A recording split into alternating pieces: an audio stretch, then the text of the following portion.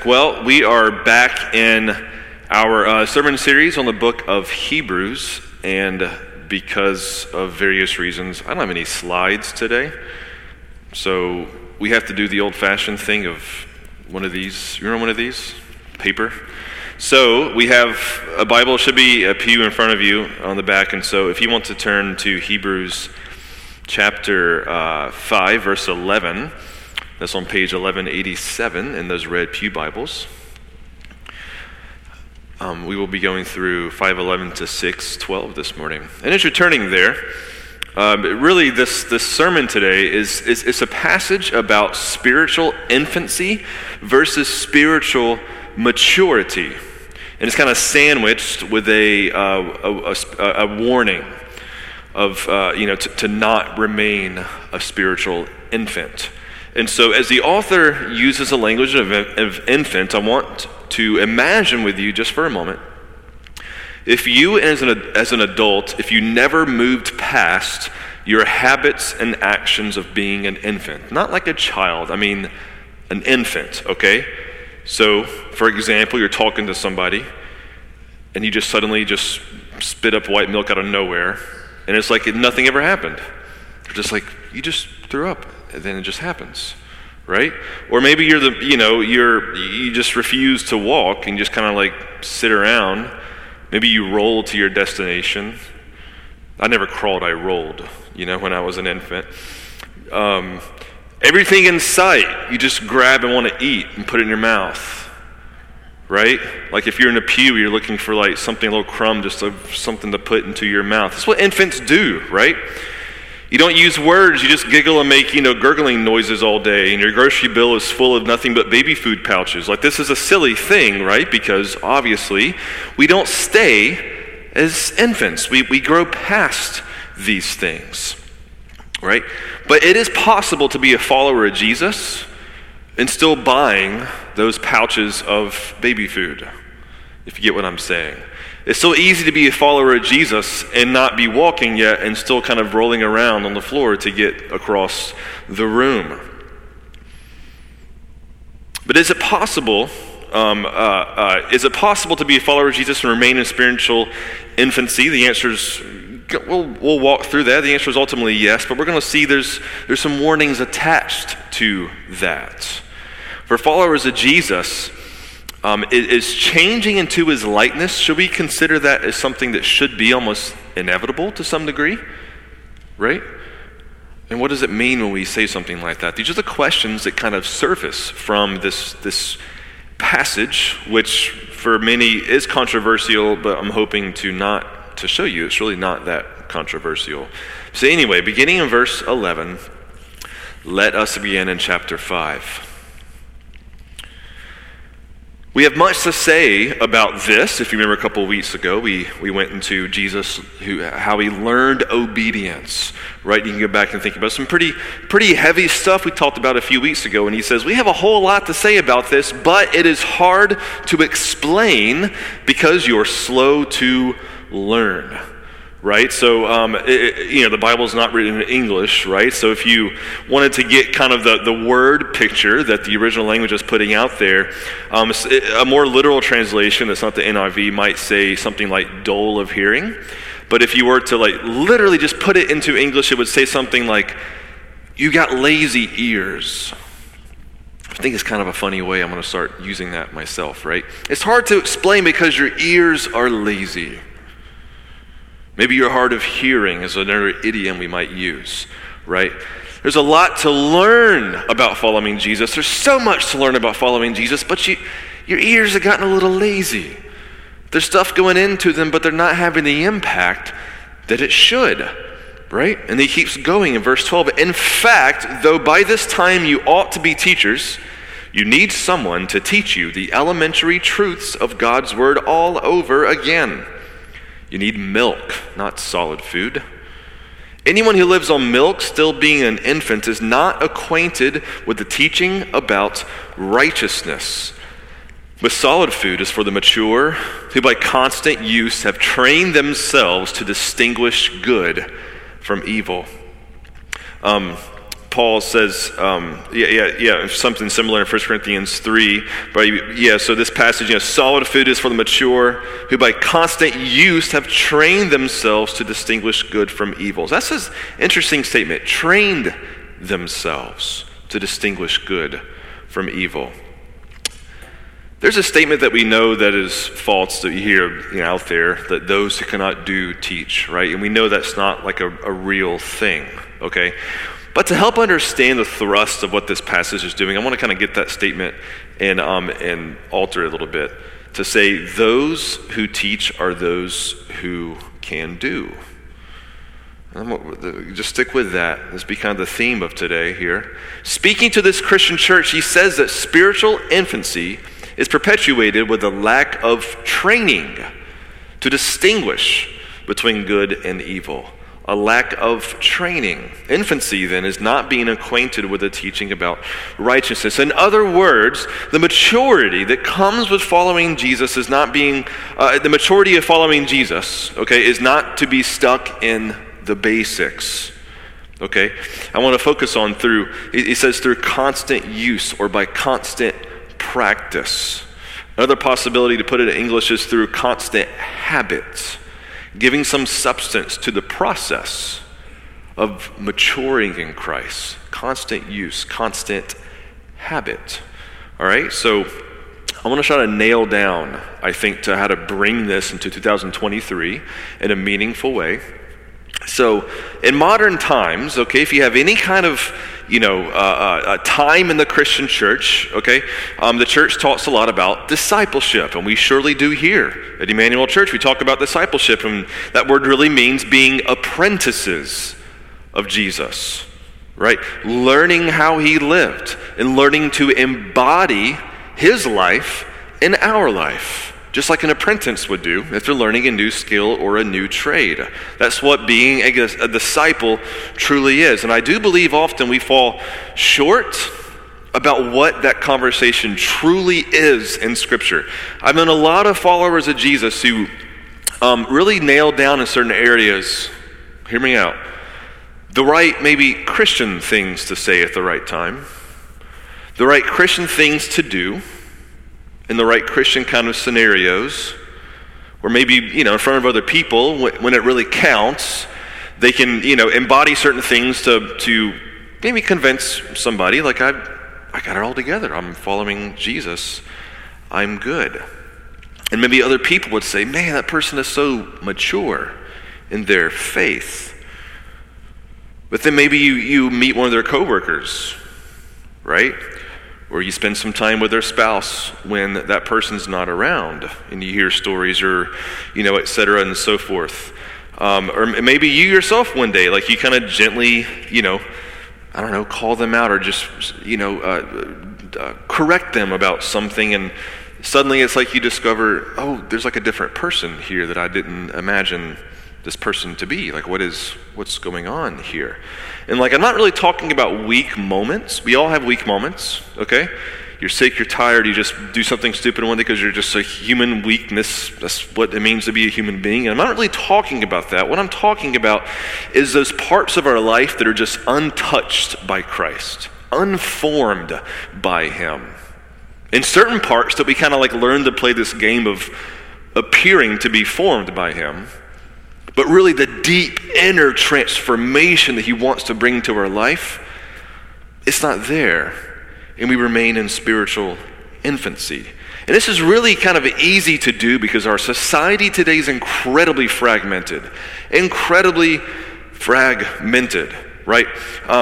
We have all these different parts of our life that in our society, there's little connected to them. Our work, our home life, the hobbies we may have, or friendships here or there, whatever. These can all be like different parts of our life that just remain they don't need to be really connected. You kind of go into that and then you leave that, right? And there's no connection. And so I think our society today has kind of trained us to say, like, well, you can like be what you need to be at work to make that happen and make it be successful. But then when you leave that place, like, you can just be what you need to be in the next spot to make that work okay. And then these two things aren't really connected. And so I think often we can kind of come to Jesus in the same kind of way, saying, well, this is what church is and how I should behave like a Christian, and I will learn that new kind of routine there. And then when you leave, you're back into your job or whatnot. And your heart becomes, again, not fully formed in Christ, and you remain as spiritual infants. Maturity is through the constant use of the solid food of God's Word in all areas of your life. Read that one more time. He says in verse 12, in fact, you ought by this time to be teachers. You need someone to teach you the elementary truths of God's Word all over again. You need milk, not solid food. Right? Solid food is for the mature. What is a solid food? The solid food is God's Word. Constant use of the solid food of God's Word in all areas. Not just one, but in all areas. Home life, public life, work life. That all the ways of your heart are united in your desire after God and practicing the solid food of His Word. Soren Kierkegaard, a famous philosopher who was also a Christian, wrote a book once that he called it this: the purity of heart is to will one thing. Just think about that statement. The purity of heart is to will one thing. King David once said in the Psalm, he said, in the prayer, unite my heart to fear your name.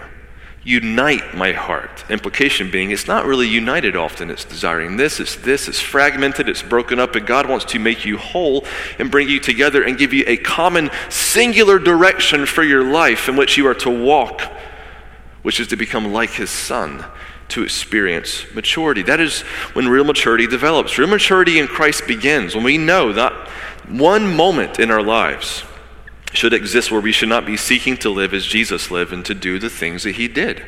Like if I invite you into my home, and you were to follow me around all day, seeing my daily habits when the doors open or closed, observing my parenting or being a husband and how I speak and treat my wife Alexandra, how I interact with stranger at coffee shops or whatever, like there should be no disconnect, right? There should be no major disconnects if you're walking with me in all those spheres of my life. And I want to just say something here.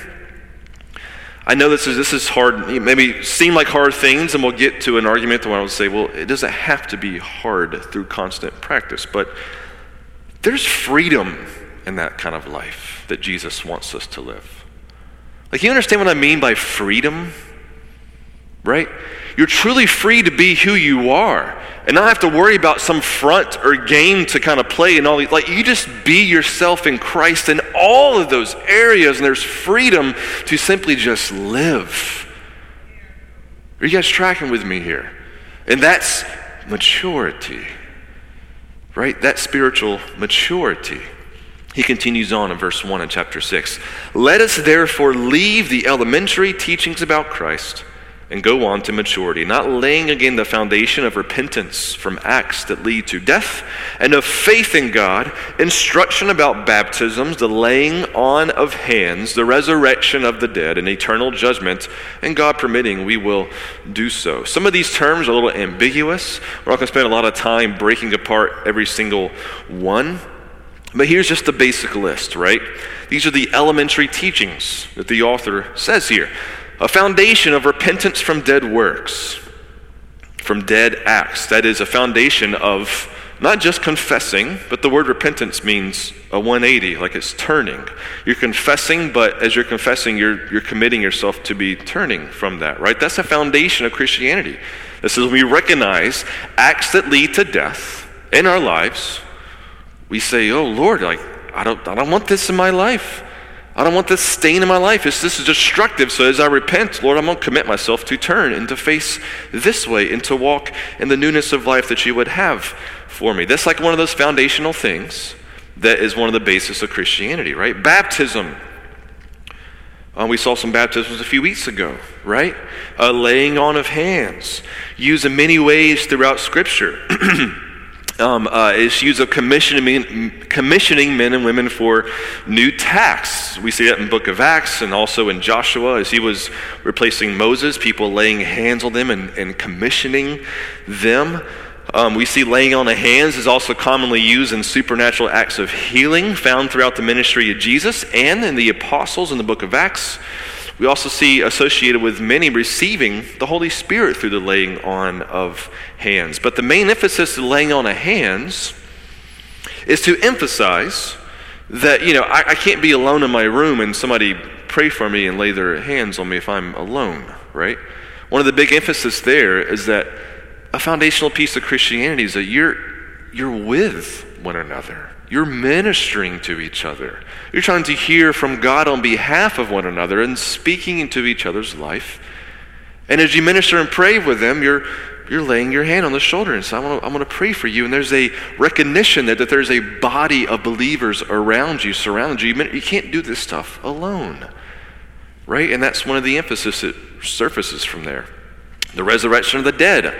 We don't question the resurrection of the dead as Christians because Jesus resurrected. Without the resurrection of Jesus, our faith is in vain, says the Apostle Paul. These are basic things in eternal judgment. He's coming back to judge the world, to judge the living and the dead. These are the basic foundational things here. But I want you to consider something about how we understand what we call the basics here. Have you ever driven home from work and then you're home and you're like, oh, I'm home. And you don't remember the car ride home. That ever happened to you? Right? Yeah, it happens to kind of all of us. The same drive, the same routine, and you wind up at home and you're like, I don't fully recall how I got here. I remember a couple of green lights and this and that, but I'm here. It's just so familiar. Right? It's like the air you breathe. It's just, you've practiced it so many times that it's just second nature for you to take that right and that left and to go through there and, wait at that one light that's really long and then you're home, right? But imagine a scenario where you're driving home for the 169th time on the same route and you get lost every single time. You're just like, no idea, you're just lost. Or you keep forgetting how the brake pedal works in your car. You just can't figure out for 170th time driving the car how to make it stop, right? Or what a green light means. Like, this is a silly scenario, right? Because of course you would know these things if you practice these things all the time. They would become secondhand nature to know, oh, yellow means to really hit that gas, right? I did that this weekend and had the wonderful flashing lights behind me. Right? These are just routine things we learn. So really following Jesus, and this is what I'm going to argue this morning, it can become like that. Like, you can bring yourself to a place of maturity in Christ where it's like in your daily life, it's like responding as Jesus would, even in the weakness of your human flesh. Yeah, without, not perfection or things like that, but it's going to become more and more from the day you meet Christ into your dying breath, more and more continually, like driving home from work every single day. It's going to become more like second nature of responding to these situations in your life like Jesus would, or learning to love others like he would. As life changes and new things come, it's just continually, it can become like a second nature for you, and that's maturity here. And we'll be talking more about that here in a minute, but there's a warning we're about to get into, right? That says, well, yeah, if you're driving for the 150th time and you can't figure out where the gas pedal is still, like, we should be asking maybe some questions. Like, do you really even want to learn how to drive? Do you even really care? Right? Like, have you ever try to help somebody or train somebody in something, and you just exhausted yourself teaching them every single thing you know, and they're just like, I don't know. Like, what happens next? You're just like, I don't know. I'm done. Like, there's nothing left. I got nothing left for you. There's nothing left here. If you still don't know what a green light means on day 200 of driving, I don't know what to say. I'm done. What training is there left for somebody like that? This is where the argument goes next, or the warning. It is impossible for those who had once been enlightened, who have tasted the heavenly gift, who have shared in the Holy Spirit, who have tasted the goodness of the Word of God and the powers of the coming age, if they fall away, it is impossible, verse 4 there, to be brought back to repentance. Because to their loss, they are crucifying the Son of God all over again and subjecting him to public disgrace. Now, for many Christians, that can be a terrifying passage, and hopefully when we're done, it won't be so scary, okay? Because oftentimes, Christians read this, and they say, oh man, is that me? Can I fall away so, bad that I can't even repent and sin anymore? Can I, lose this salvation that I have? Is this what this passage is telling me? If I do something just really seriously bad, that it's just kind of game over for me? Is that what this says? The answer is, that's not exactly what this passage is even really about. Maybe partially, but not really. Because in context, remember, context is king when reading the Bible. People who are stuck in spiritual infancy, who are not really growing in Christ as they should, they're still buying the baby pouches at ShopRite instead of having a steak, right?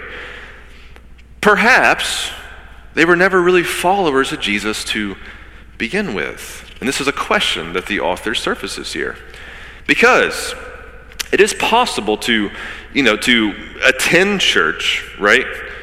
Even try to commit yourself to following Jesus. It's possible to even experience him, to even experience the power of the Spirit, whether one-on-one on yourself or even in somebody around you. And this paragraph describes that power as the powers of the coming age. That's that kingdom language, right? The powers of heaven that's breaking into the present that belongs in that future day when Christ renews all things when he returns. It can be manifested here today through the Spirit. It is possible to even share in those things, partake in the work of the Spirit, being enlightened and hearing the gospel being preached to you, and still be like, nah. And just like that person that you've exhausted yourself and just revealing everything you know about a certain topic, and that person's just like, I don't know. I don't get it. I don't really care. What's left for them? Let's work through this. These are some foundational things, right? The Spirit's work in our life and having an encounter with God, whether it's just a more dramatic encounter where you just feel, the weightiness of his presence that just presses you down to your knees or even down on your face, or just even that soft little whisper in your ear, those kind of encounter experiences, right? These are all kind of foundational things. These infant Christians in this church apparently had experiences of this kind, and have been enlightened when hearing the teachings of the gospel.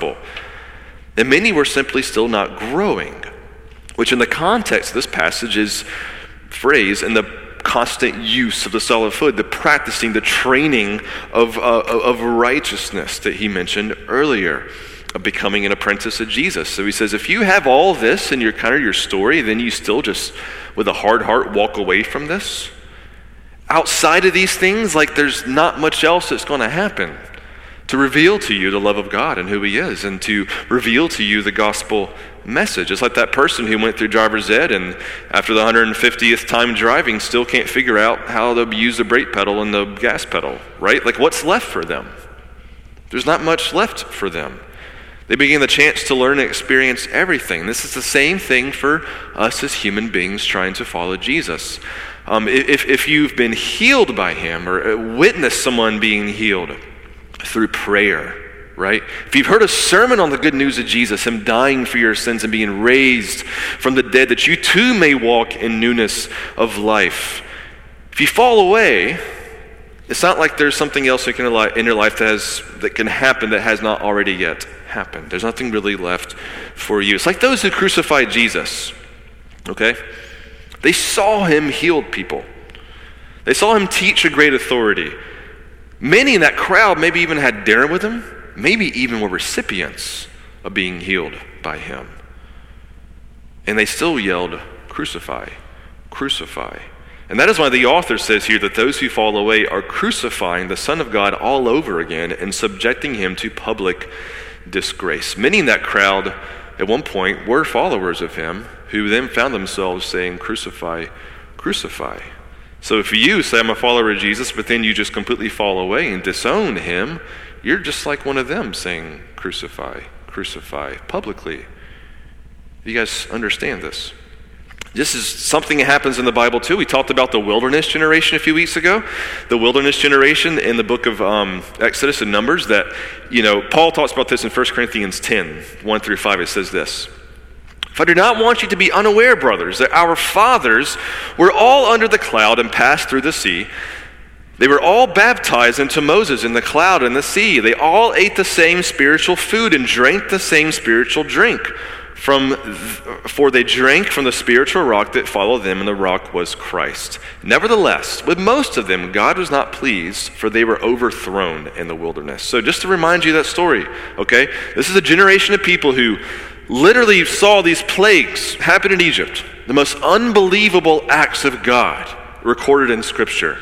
They were freed from Egypt, okay? They were standing in front of an ocean. It was split in half, and they walked on dry ground. Every morning when they woke up in the wilderness, there was food that fell out of the sky for them. And in one instance, when they were thirsty, God made this rock in the desert just burst open with a flood of water.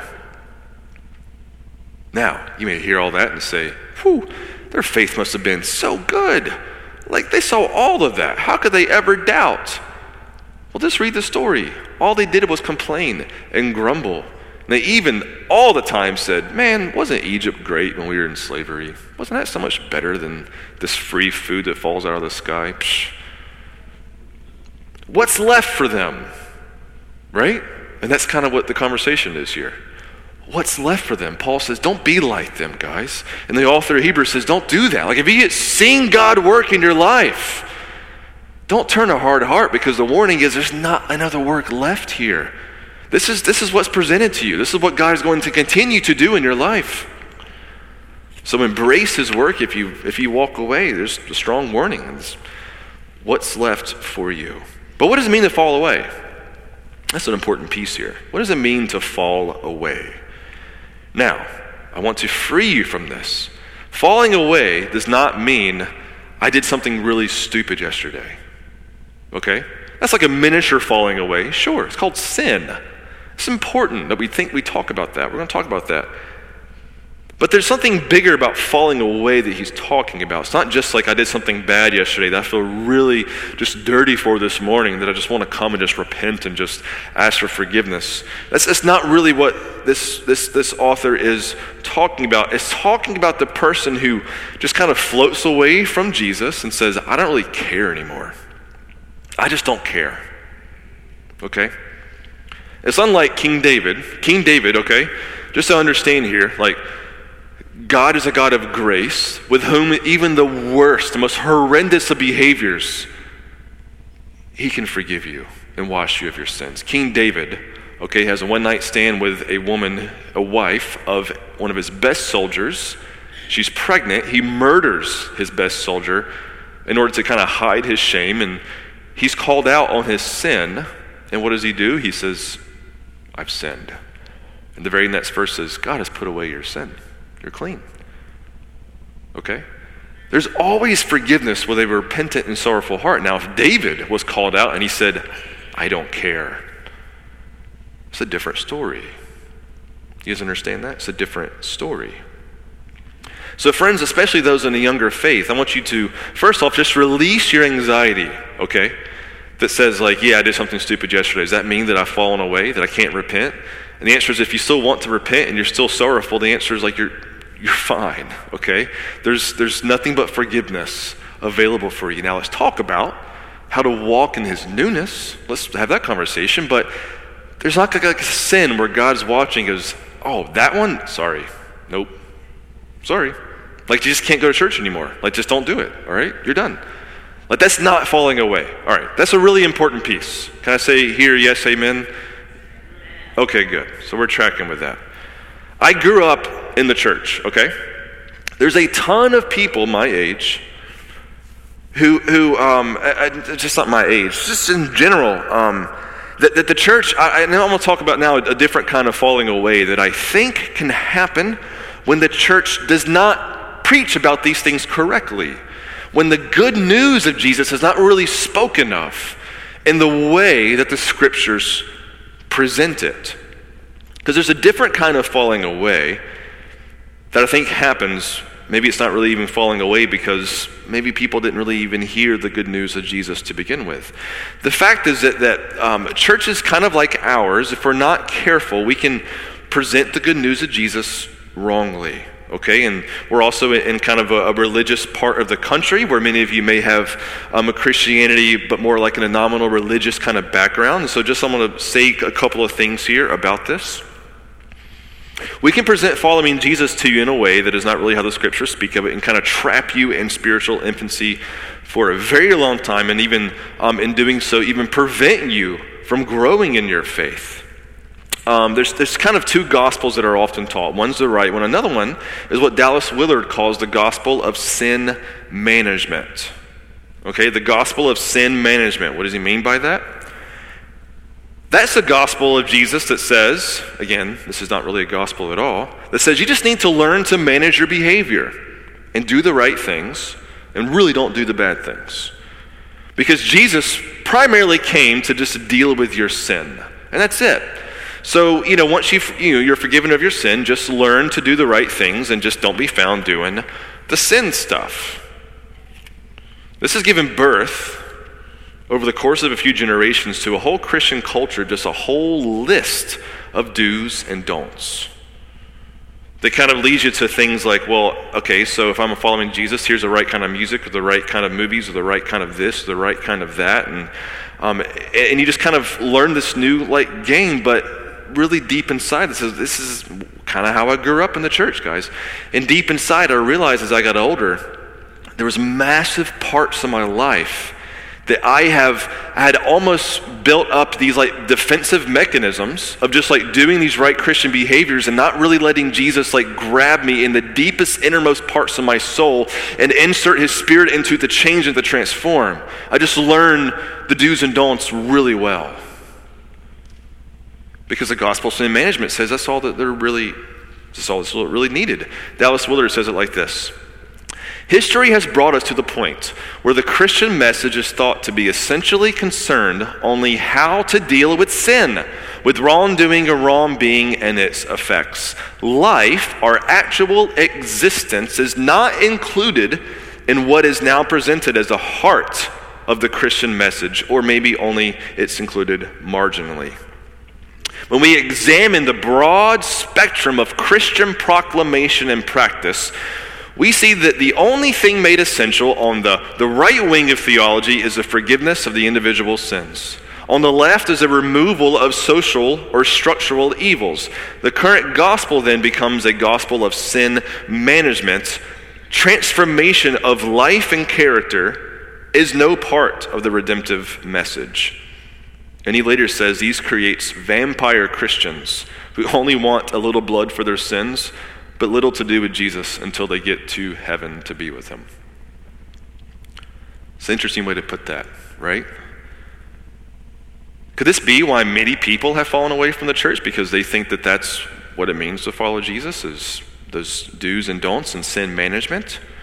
Because they're never really given the fullness of the gospel. And so when we see people fall away, we call it falling away when in reality they haven't really heard the genuine life-transforming good news of Jesus' life, death, and resurrection. The genuine good news of Jesus is this. Come, cast your faith on me and follow me. Turn from your sins. I will cleanse you from your sins. I will unleash my love and grace on your life as I give you my Holy Spirit. And out of you will flow fresh, living waters that will transform you. I will give you a new life that bears the likeness and very power of heaven itself. God's kingdom will come upon you, but you must first come and follow me. That's the call of the gospel when we follow Jesus. a life that is forgiven of your sins, but man, a call that says you get to be transformed into the very image of Christ and receive the very power of heaven in your life as you live. That's like a little side conversation that I'm done with that. Because this passage ultimately is about those who were given the true gospel, who experience the power of God and all those things and still kind of fell away. And he uses an agricultural kind of image here to talk about it further. He says in verse 7, land that drinks in the rain, often falling on it, that produces a crop useful to those for whom it is farmed, receives a blessing of God. But land that produces thorns and thistles is worthless, and in the end, danger of being cursed. In the end, it will be burned. And again, this is the context of those who have experienced all those things and fallen away. All the work of God in their life did not produce fruit. So what else can be planted? Just like a bad soil. No matter how many times you'll plant good things in bad soil, there's not going to be fruit that's born, right? Land that doesn't drink in the rain will just produce thorn and thistles, and there's no use for them, right? And that's the imagery used for people who experience those things and walk away. But in verse 9, on the hopeful note, he says this, even though we speak like this, dear friends, we are confident of better things in your case, things that accompany salvation. Things that accompany salvation. God is not unjust. He will not forget your work and the love you have shown him as you have helped his people and continue to help them. We want each of you to show the same diligence to the very end in order to make your hope sure. We do not want you to become lazy, but to imitate those who through faith and patience inherit what has been promised. After this warning, he says we're confident that even though some of you may be stunted in your spiritual maturity, we're confident that you're in Christ. And look at what he says. He says things that accompany salvation, okay? How so? Verse 10, God is not unjust. He will not forget your work and the love you have shown him as you have helped his people and continue to help them. When they asked Jesus, what is the whole Bible about? How do you sum up the whole book? What did he say? Love God and love your neighbor as yourself. Do you see how that's there, right? What is the evidence of that they're in Christ, that their salvation is theirs? Like, you guys have shown time and time again your love of God and your love of one another. And you're still doing that today. You're still showing that love today. And he says, if you keep on doing that, right? Keep on pursuing that same diligence to the very end. If you are unsure of where you are in Christ, really just keep doing that. Like, keep practicing that. And your hope will be made sure. That's what he says. Your hope will be made sure. Keep doing the things Jesus did. Keep loving God. Keep loving your neighbor. Keep practicing these things, and you will have assurance that you are in him. And again, we can do a lot of Christian-looking things. We can master a lot of religious actions and have no love for God or neighbor. And have very cold hearts and just mean hearts. But do a lot of the Christian things, right? And that's not maturity, right? That's spiritual infancy. Don't play that game. He wants all of you. He wants all of your love. Purity of heart is a desire to will one thing in your life, the love of God and love of neighbor. And so as we kind of close here, I want to read some verses from John 15 that kind of explain this, and we'll ask a few questions. These are from the words of Jesus himself. And I hope this is just encouragement, because what we're talking about here when we say, well, okay, how do you grow then? What does maturity look like? We were just presented with kind of the answer there. Love God and love your neighbor. It's not very complex. I think all of you can take a step today to say, what does my love of God look like in my life? Am I loving my neighbor? Am I loving the person sitting next to me in the pew? Am I loving my spouse? Am I loving my coworkers? Like, am I living a life of love? Then am I living a life of loving God? Like, these are basic things that you can practice today. And I think Jesus is calling us to this, and he expects this of us. John 15, 1 through 8, okay? This is what it says. I am the true vine, and my Father is the vine dresser. Every branch in me that does not bear fruit, he takes away, and every branch that does bear fruit, he prunes, that it may bear more fruit. Already you are clean because of the word that I have spoken to you. Abide in me, and I in you. As the branch cannot bear fruit by itself unless it abides in me, neither can you unless you abide in me. I am the vine, you are the branches. Whoever abides in me and I in him, it is he that bears much fruit. Apart from me, you can do nothing. If anyone does not abide in me, he is thrown away like a branch and withers, and the branches are gathered, thrown into the fire, and burned. If you abide in me, and my words abide in you, ask whatever you wish, and it will be done for you. By this my Father is glorified, that you bear much fruit, and so prove to be my disciples. One more time. By this my Father is glorified, that you bear much fruit and prove to me my disciples. Number one, first question, are you in spiritual infancy today? Are you here and you're kind of hearing some of these things you recognize, like maybe I'm stuck. Like maybe I feel like I'm stuck. Well, there's really good news for you. Is as long as you have a heartbeat and the Spirit's in you, today's the day to take a step forward. Say, Lord, I want to walk in maturity. Like I want to grow. I want to be fully transformed to your likeness. Lord, take me today. Just take all of me. I'm so sick of living this double game here. Lord, take my heart. The time is now to lean and press into following Jesus, not tomorrow. The time is now to walk in these things. And if you're here to say, well, Pastor, I just got baptized just recently, I am a spiritual infant. I'm really new in this here. Is this bad? And the answer is no. We start anywhere and everywhere, okay? We start somewhere is what I mean to say. We start somewhere. All of us have to start at the beginning of being a spiritual infant. We all started there in following Jesus. So the word of this sermon is, please don't stay there. That's the word. If you recognize your spiritual infancy, whether you just were saved or baptized, you've been walking with Jesus for far too long, you realize there's parts that are just so immature in my life in Christ. It's I'm happy you see those things. Just don't stay there. Just don't stay there. Don't be comfortable there. Don't be cozy there. Okay? Be uneasy in your spiritual infancy. And say, Lord, I want to grow. And so this time I want to call up our worship team, and I'm going to pray in a minute. You're going to hear from our prayer team, and I want to just pray for you right now. Lord, I ask right now, Lord,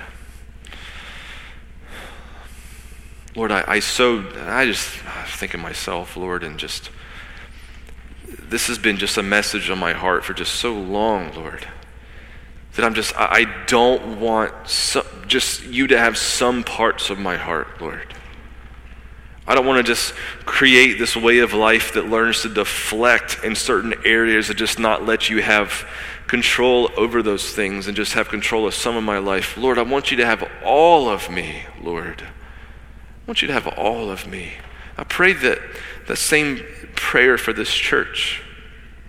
Lord, may we desire you to have all of us, Lord. Not 1 inch of our hearts, Lord, is not given over to you, or at least you're not invited into, Lord.